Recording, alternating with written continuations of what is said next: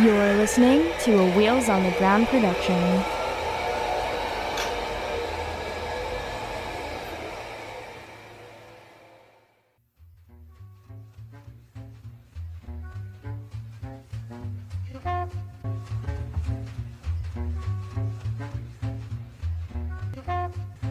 Hello, and welcome to the fourth episode of Crypt Times.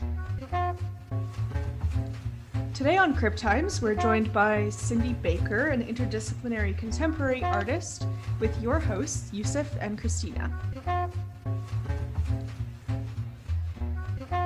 So, Sydney, thank you so much for being with us today and being a part of this podcast project that we've been working on. We are so excited to be able to share you and share your practice with our listeners and our communities. So for folks who might not be familiar with you and your practice, if you could just introduce yourself and talk a little bit about your practice, that would be amazing. Great, thanks, Christina. I'm a contemporary interdisciplinary and performance artist, which basically the shorthand version of that is that I make things and I do stuff. The slightly longer, more involved version is that I have a research-based practice that covers a variety of mediums and genres. So I sort of move between the arts, humanities, and social sciences, and I work with all different kinds of materials and techniques, from low craft to digital fabrication to performance, and sort of think of my ideas as the primary medium or the concepts. So I wouldn't necessarily call myself a conceptual artist because my work is very material, but focusing very much on the ideas and the concepts. Amazing. And obviously we are in the midst of a global pandemic that is kind of impacting crypt folks, crypt body mind in ways that it isn't impacting non-disabled folks. So I guess the question that I want to ask you is about you and how are you today? How is your body mind today? And how are you dealing with this pandemic that we find ourselves in? Yeah, my mind is a bit wobbly, which has come to be my new normal, at least for now, although wobbly is kind of a state that I wobble in and out of normally. It's summer, which is a little more difficult for me too, because the heat isn't so great for my brain. So today is one of those days that I'm a bit off kilter. I find though, and you may agree with me or not, let's see, it's an interesting conversation to have, that I feel like I have better skills for dealing with this kind of thing, the pandemic, and what it does to our brains and our bodies, because of the fact that we deal with, as disabled people, we deal with these kinds of pressures all the time. I think this is a conversation that I think is being had in a lot of crypt communities, the fact that not only we had better skills in how to navigate things like isolation, but also that these additions into society are things that crypt folks, disabled folks had been advocating for a really long time. Things like remote work, things like captioning and digital meetings, etc., so forth. And now they are being seen as essential because all folks, disabled and non-disabled, need them.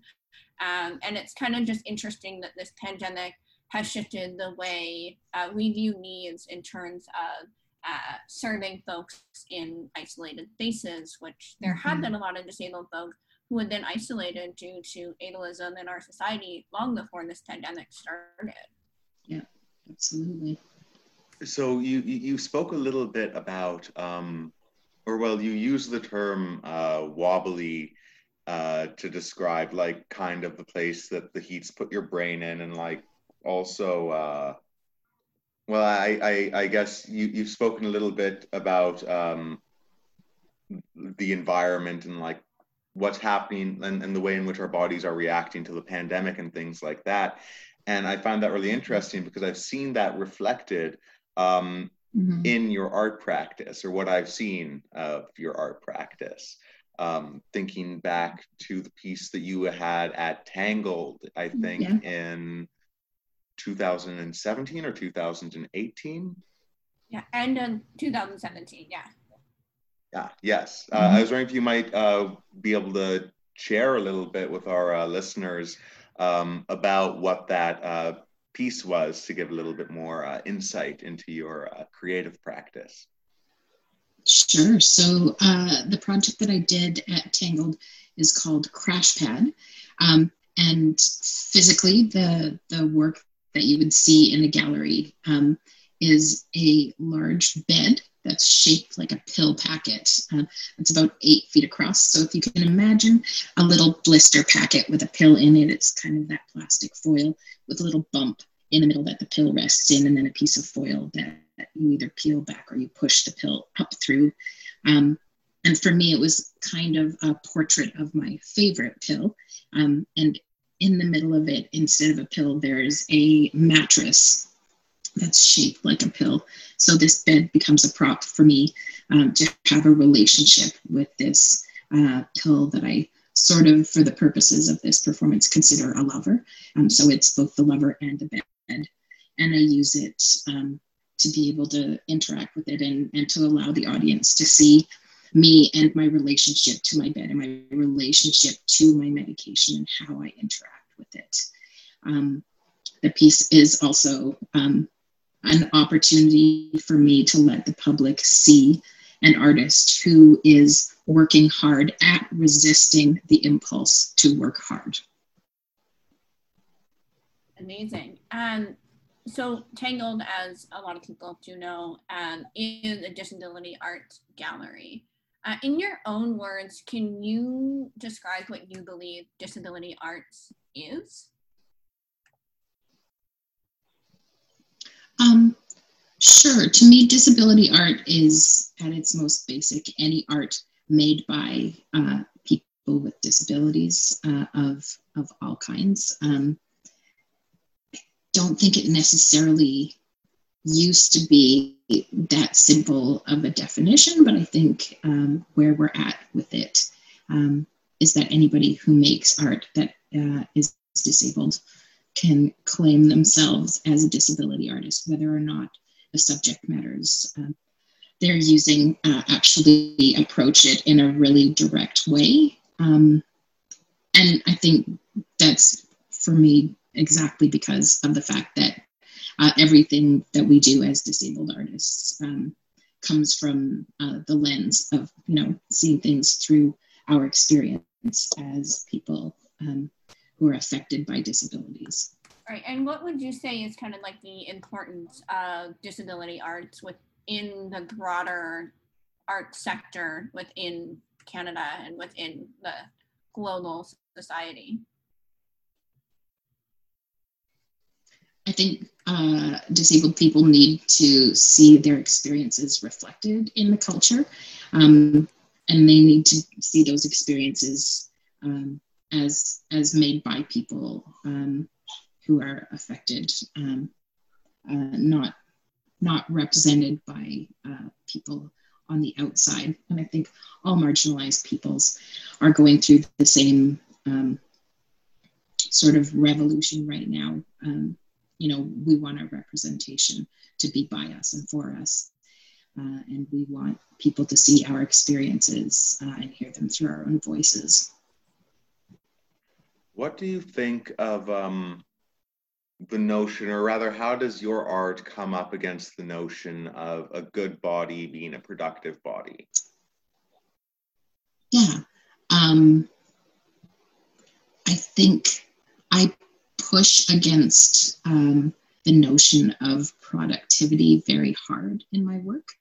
I really think that our neoliberal society expects a certain kind of productivity out of us. Their definition of productivity really has to do with making the capitalist machine run.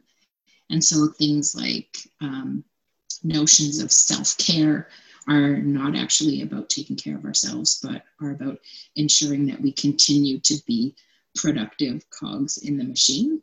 So in my work a lot, I do push against the idea that we should be cogs in a machine at all. And I ask people to question what productivity is, why there's an imperative to be productive, and how that's actually damaging for our bodies. And not just damaging, but in fact, because we sort of not only have this neoliberal imperative to be productive, but that there's a moral imperative as well, that health has become a moral imperative in our society. And that means that to be productive is to be good, to be healthy is to be good, is to be a good person, and a person who is not just healthy, whatever however you want to define healthy, and abled, but also beautiful, because beauty is equated to health and to productivity in our society. So everyone who fails at being a perfect standard of beauty and a perfectly abled person in all of the ways that that's defined is actually seen as lesser than, less productive, less valued in our society. I agree with you wholeheartedly. That also brings up, though, I think there's also, though, the ableist notion of good art comes from suffering, or from disabled people suffering. So what is your response then in juxtaposition to that, as well as the, self-care crowd? Yeah, not only does good art supposedly come from suffering, but that the best artists are pushing themselves constantly, right? So there's two, I think good art coming from suffering is sort of a mental, an idea of mentally what we're supposed to be going through as artists, this sort of anguish and sort of mental instability, possibly putting ourselves emotionally in a place that's very damaging. And then on top of that, pushing our bodies and struggling in a way that pushes our bodies to the limit in ways that impact disabled artists more than they would impact artists without disabilities, or able-bodied artists, however you define that. Especially as a performance artist, I see performance art, the better the art in theory, the more somebody is really having art that takes a toll on their body, right? Like they're struggling, they're bleeding, they're sweating, they're holding up massive weights, or putting themselves through trials and tribulations that sort of, quote, normal bodies would have a difficult time withstanding. So disabled artists, obviously we're coming from a place where maybe we can't withstand or aren't able to do some of those things at all to begin with. So what does that mean about me as an artist? Am I a failure as an artist before I even begin? What are some ways that you build this resistance into your practice? Not only the making of art, but also the performance of your work. What are some of those ways in which resistance is integral, or what are some of the ways that resistance is brought in on the grounding effort?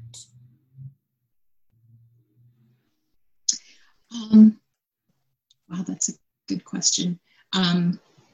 I think I try to build my art to be accessible on many different levels for the audience. And one of the most basic levels is that people can understand what they see, on a really basic level. So with Crashpad, for instance, people see me in a very vulnerable place. Even when I'm just lying, even when I'm sleeping in the gallery, what they're seeing is something that they absolutely can't deny is impactful or vulnerable or beautiful, however you might define that. And so right away, people say, okay, maybe this is good art, or maybe this is something worth looking at. And at the same time, I recognize that what's happening is not productive in ways that I've been led to believe productivity should act. And so there's a question right away at the beginning, right? I don't necessarily have answers. I don't necessarily have a big statement that I'm trying to make with each work. I'm hoping that those statements build, and that if you're following my practice, or if you're following disability arts, if you're following people with the same ideas, that it starts to build, that your idea of this resistance really starts to build. But for one, I just want to start really quietly and say, this is me resisting, you're witnessing me resisting, and it's valuable. You can see, at least on one little level, that it's valuable. Are there any times, and this might be a little bit of the vulnerable question, so we can move on if you don't want to answer it, but are there any times that you've had to like surveil your own thoughts and your own practices, that maybe you are judging yourself in a capitalist or a productive way? Like, are there times in which, even with the best of intentions, you still see yourself falling into a capitalist notion of productivity? Oh, absolutely, all the time, because as much as I sort of feel like I'm looking through the world with a critical lens, I also recognize that all we can do as people is look at the world through the lens that has been given to us by society, right? I'm looking at the world through a lens of someone that is critical of what my abilities are, and that is, you know, everything that I'm criticizing is a part of the lens that I'm viewing culture through. So when I perform Crashpad, when I perform any of these works that are meant to be a way for me to resist productivity or resist capitalism, all these things, I still have the impulse to perform and to be a good body. And every time I make a new performance, I think, oh, this is very thoughtful, and it's very intellectual, and it's very smart. And then I do the work and I'm like, oh my God, it's very physical. First of all, I forget that it's physical until I make the work, until I do the work. And then I find myself trying to, like, because I recognize that it's physical, I'm like, okay, let's lean into the physicality and let's figure out how to make this work, given that it's physical. And I'm constantly fighting against that urge to perform, sort of capital P with quotes around it, perform. So we talked a lot about how your work is influenced by anti-capitalism. I was hoping that you could expand upon how anti-capitalism works in tangent with other anti-capitalist politics, much like a crip politic, a queer politic, and a fat politic. Sure. I think as an intellectual, I have a grounding in queer theory and disability theory and fat theory as well. So a lot of my language and a lot of my politics comes straight out of a very theoretical and political lens. And I think all of those theories are by nature anti-capitalist and anti-corporate and anti-neoliberalist. I mean, maybe this is a bit of a blunt weapon, but I think that intellectualism and academia in general are very anti-capitalist, and that it's very difficult to be an academic or an intellectual and still toe the line of a capitalist society, which is, I think, why intellectualism is so dangerous to capitalism. I'm not sure how to talk about those things specifically and how they intersect, except to say that that, as I was talking about before, about cogs in the machine, disabled people, queer people, fat people, we don't fit the molds of the cogs that are needed to make the machine run. Anytime that we trouble the machine in any way, it's running less efficiently. And so capitalism is constantly trying to smooth out the edges, and anybody on the margins just doesn't fit. And either you become molded to fit and you start living a life that tries to shoehorn your body into that machine, or you find yourself on the outside of it. Yeah.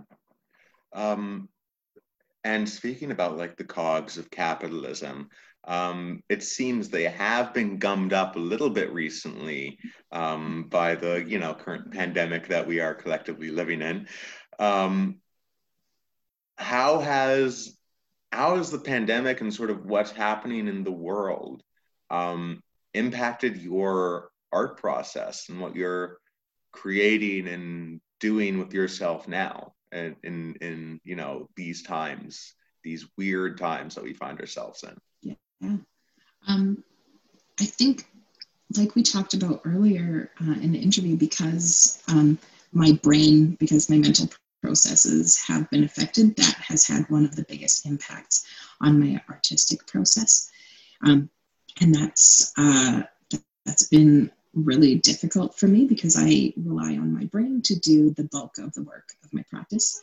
I think I'm impacted in the same way a lot of artists are, both inside and outside of disability arts, which is that there are fewer opportunities for me, just because everyone has slowed down and had to reassess what it means to program, what it means to exhibit art.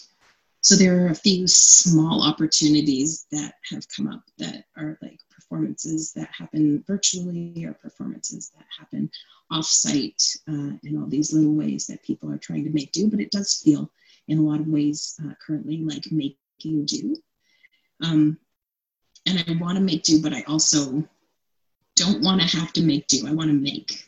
And I want to continue making. And I don't want for us to equate, especially as disabled artists, I don't want us to equate the way people are cobbling together provisional exhibitions with the way that we should be working as disabled artists. Like, oh, this is easier for us. Like, we can stay home, or we can stay in bed and make, and we can program virtually through Zoom. I don't want that to be the default. Like, it feels like second best, and I don't want the way we work to be considered sort of equated with that sort of second best way of programming. So then I'll go back to a word that's come up a lot in this conversation: resistance. How do you resist that notion that this work would be second best? That's a good question. I have been saying yes to opportunities as they arrive, because opportunities are opportunities. And so that doesn't feel much like resistance, but I think the ways in which I do engage, I guess I'm refusing to make work that compromises the way that I make work. And so if I'm offered an opportunity to program offsite or online or any sort of virtual way of programming, I insist on continuing to do what it is that I do. So I'm doing a performance that involves me basically kind of ignoring the audience while I do what it is that I do. And I'm refusing to mediate that in a way that makes it easier for people to digest, because of the fact that it's mediated a little bit.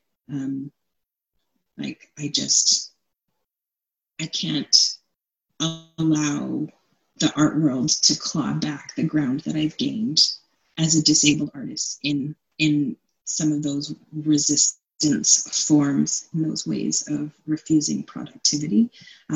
So I'm staking my ground. I'm staking it out and digging in. Amazing. And then in an earlier conversation that you and I have had, you spoke about a project that is related to your dreams and sleeping. Is that still something that you're working on? I am. So a little publishing company called Noxious Sector Press just put out a book, which is my 10-year journal of dreams. And I've been making work about my dreams for the past couple of years. And I plan to continue making work about my dreams into the foreseeable future. one of those projects. I mean, I make a lot of work about dreaming, about beds, about sleeping, and they weren't tied together in any conceptual way when I first started making them, but I think through the dream work, I'm trying to tie them together a little bit more. I feel like this work is very selfish and self-indulgent, but I never use those words in ways that are less than absolutely positive things. I think as artists, we should be self-indulgent and we should be selfish, and we should be making work that is absolutely interesting, that is fascinating to ourselves, that we should be making work that's relevant to ourselves and our communities. So I'm indulging myself, especially through the pandemic, and doing work that's interesting primarily to me. And I think what I've learned through my practice over the past couple of decades is that if it's something that is compelling to me, that I make well, it will be compelling to other people. That's amazing. Yeah, I think the idea that being selfish and self-indulgent is a bad thing is a really flawed notion. Because I think that when we are creating work, whether that's in our jobs or in our families or in our communities, that is like rooted in serving ourselves, like that can overflow into a service to our communities, and also really remind people that they can also be selfish and self-indulgent in a really positive way. And yeah, I think that's a really good point, that when you create work that you want, like that's going to have value inherently. Yeah, and I think that it's another mode of resistance to not constantly be saying like, how is this work contributing to society? How is this work selfless, and what am I giving to the world, and how am I being productive for this machine that we keep talking about, this capitalist or neoliberal machine that I'm meant to be a part of? Like, what if this is for me? What if I am talking to people that are important to me? What if I'm talking to people that are also resisting? What if we stop looking at ourselves as people that need to contribute, and start looking at ourselves as people that need to that need to be there for each other, and that need to be there for ourselves, and that self-care doesn't necessarily have anything to do with being productive for anyone else besides ourselves.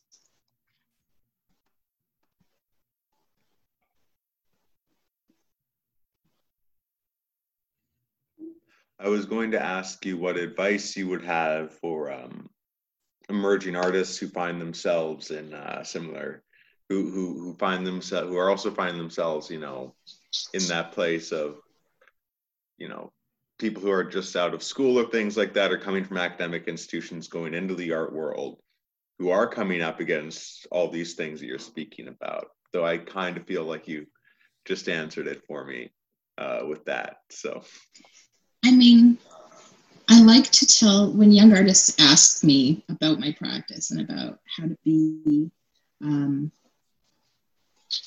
how to make work that is a little bit more open-ended, or work that is resistant, but without knowing what the answers are. Like, none of us have answers. I don't have answers. That's what I tell them. I don't have answers. I don't know the way we should live. I don't know how to resist. I think people should be making art that asks questions, not that makes statements. I think all the best art is by artists who go out into the world and say, I have a question and I'm curious to know the answer, and I'm going to try to find out the answer. And I hope that you're curious enough to come with me on this journey. Yeah.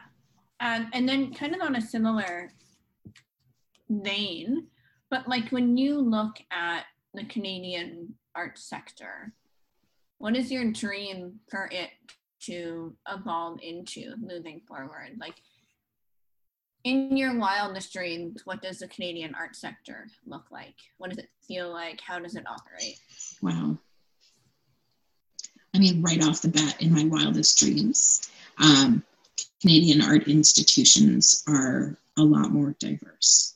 And that's diverse in all respects, in terms of who they employ and the kind of art that they exhibit, the kind of artists that are invited to have a seat at the table. I mean, that's institutions as in galleries and funding agencies and schools, from the institutions that are creating artists and that are telling people what art is, and are making art visible and making it viable. I think the whole sector needs some massive shaking up, and I would love to see it start with diversity.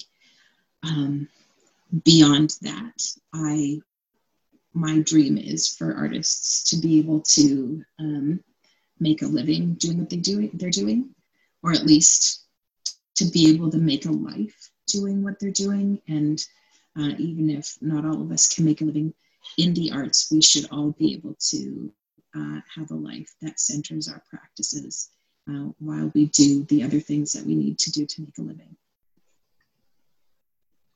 So Cindy, one thing that we talked a lot about in this conversation is the resistance of productivity of bodies, especially the resistance that disabled bodies need to take against the cogs in the wheel of productivity. And how would you say that disabled bodies are different and or similar to the concept of a failing body? Yeah, so I curated an exhibition, a performance evening a couple of years ago called Earthly Tents in Edmonton. And it was from a quote from, I think, Corinthians about these earthly tents. In other words, our bodies being shrugged off in order to make our way to heaven. And I sort of liked the idea of bodies as tents. And I was trying to think of ways that I could start as a disabled artist talking about bodies' failure that wasn't equated with disabled, that there's ways that bodies can fail on able-bodied people that don't necessarily put them in the realm of the disabled. So I've seen a lot of people taking on the word disabled because they have a body that's starting to break down. And I guess I push against that a little bit at the same time as I don't want to gatekeep the world of disability. But basically I was asked to curate an exhibition for a dance company. And as a disabled artist, I wanted to make work about disability.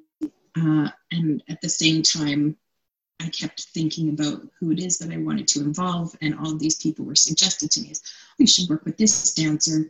She's getting a little bit older and her body is falling apart. And I bristled a bit at the idea that I would have to invite all these people in that wanted to be a part of this discussion because of the fact that, like, oh, I've been dancing so long that I've developed these foot problems, or I've developed these knee problems. Like, that's great, but that's not the conversation I want to have. I want to talk about people with disability. And so I'm going to take the idea of disability and split it off from the idea of a failing body and talk about what it means when people who are disabled want to talk about their bodies as failing, so that we can allow ourselves to have people with bodies that are considered othered and with bodies that are considered less able, that don't want to talk about their bodies as failing. And so I involved people with all different kinds of physical and mental disabilities in this project that did want to say, like, this is where my body is failing, and this is what I want to say about it. And it was really, I think the project was really beautiful because of the fact that that it was disabled people talking about their vulnerabilities and talking about the ways in which they didn't have to try and pretend to have good bodies for these able-bodied audiences. They didn't have to prove themselves as worthy of being watched, and they didn't have to prove themselves as like, I'm good enough to perform for you, and look at me transcending my disability for you. They said, look at me in my body and what it's capable of, and I'm going to tell you exactly what I'm upset about, or what isn't working for me, and I want to talk to you about the things that maybe I'm afraid of and that you're definitely afraid of about my body. And it was a space for people to be really vulnerable in front of the people that are probably the most scary to be vulnerable in front of, which is not just able-bodied audiences, but dance audiences. So when you spoke about earthly tense, you spoke about this idea of bodies as tense. And for me, I was kind of thinking about what else happens when our bodies are kind of completely at rest, and when we're sleeping, when we are sleeping, and then what happens that is productive when we're sleeping is not only are we resting, but we're dreaming, and dreams and sleep have come up a lot in your work. Could you talk about some of the other projects, exhibitions, curations, performances that you've done relating to dreams and sleep? Yeah. So I think where the dream work started for me is that I've been keeping this journal of dreams for the past 10 years. And I basically write down the dreams and then I never look back at them. It's a journal that just goes forward and generally doesn't go backwards. I didn't think of it as an art project when I started keeping track of my dreams, although I thought that there might be something generative about it. And after about 7 or 8 years, I decided to read back on some of the dreams, and as I read them, I realized that I didn't recognize them at first. So I would read a dream, I would experience it as though for the very first time, as though it was somebody else's dream, as though I'd never read it before. And then slowly it would wash over me the idea that this is something that I know very well, and I know well enough that it might in fact be a memory of something that really happened. I can smell the smells and see the sights and hear all the audio of the dream. And I really, it was really effective, really made an impression on me. And so at the same time I was going through a series of, I was remembering a trauma that happened as a child. I mean, I remembered the story leading up to the trauma, and I didn't remember the trauma itself. So I was a child and I was actually abducted. So in this trauma that happened to me, basically I'm 3 years old riding a big wheel tricycle, and these 2 older boys start taunting me. It was a very powerful event that I remember very clearly, and I didn't realize until my mom recounted the story to me that the memory actually stopped there. And her retelling of the story starts much later than that. She remembers the point when she realized that I was missing, that she went looking for me, couldn't find me, eventually found someone who thought they saw someone who saw these boys leading me in a certain direction, and she went looking for me, and I don't know who all was involved in finding me, but eventually they found me. And the important part of the story for her is that the parents said, oh, our boys would never do this, but in fact they did.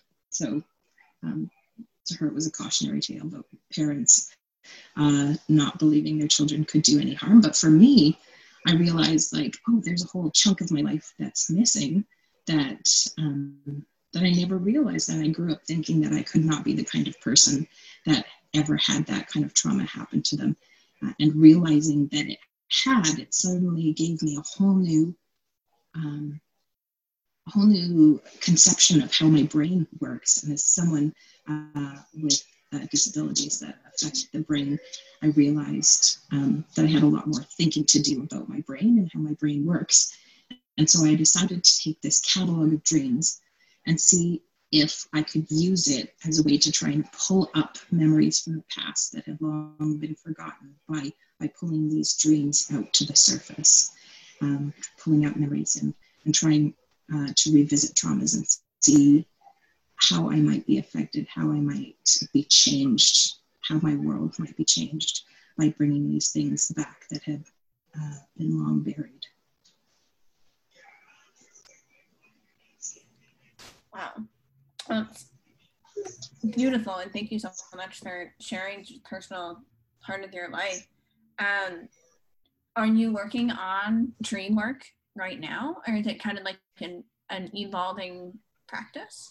It is. I don't know, I just made this sort of arbitrary decision that because I had a journal that spanned 10 years, that I was going to spend the next 10 years making dream work. And for me, it felt like a way of removing some of the pressure of art making. If I had sort of an outline of what I was going to be working on, then my brain wouldn't have to spend too much time worrying that where the next project was going to come from, or worrying about like how my work fits together and what's going to be next, and how people are going to conceptualize my practice as having these through lines. I just know I'm going to make this work about dreams, and I'm not going to worry too much about how it fits together. I'm just going to focus on this, and really it's about how can I be changed, and how can the world around me change by revisiting these things that, I don't know, that seem to have no value to the rest of the world, that seem to have no value even in my world. We think of dreams as really frivolous things that might, signify something, but in fact, it seems like a good way for me to continue my practice of resisting productivity and being anti-capitalist by focusing on something that some people would think of as so frivolous. So I think the projects that I'm doing these days really capitalize on that continued desire to resist productivity by looking at a dream that I had, asking people who were in the dream to help recreate it with me, and then having these really quiet moments that an audience is welcome to participate in, but maybe they don't have a way in the same way that one person does. A lot of my performances, I build at least one or two levels for people to engage with that that not everybody can, that's maybe not for them. And that's, I think, one of the ways that my queer politic and my disability politic and my fat politic comes into my work, is that I speak to people using a language that maybe the rest of the audience doesn't necessarily have. Sometimes I'm speaking specifically to queer people, or specifically to fat people, or specifically to disabled people. And we're sharing a moment, we're sharing an experience that the rest of the world doesn't have. And the whole project doesn't have to be about everybody, it doesn't have to be for everybody.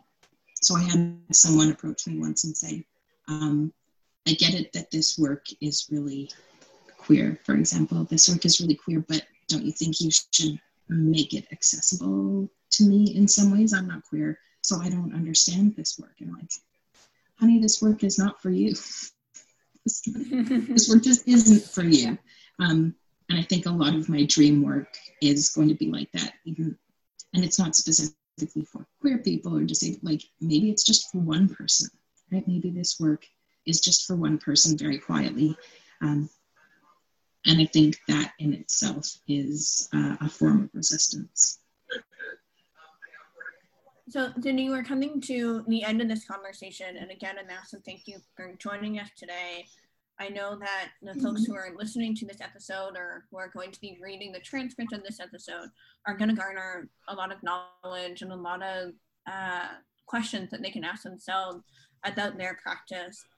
So for anyone who is listening who wants to get in touch with you, get in touch with your work, how can we find you? How can we get in touch with you and follow your work and your practice?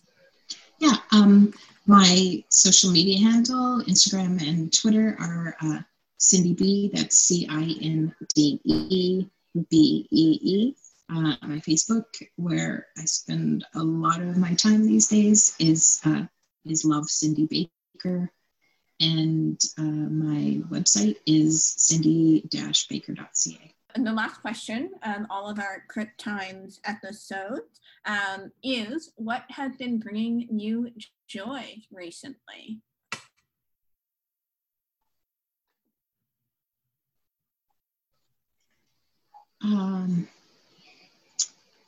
Water has been bringing me joy because I've spent a lot of the summer in water. I've been in Ontario for the summer, which is not where I usually find myself as a prairie-based artist. And I have access to a swimming pool that I use almost every day, and I've been swimming in lakes almost every day. And I can't even begin to tell you how much joy I get being in.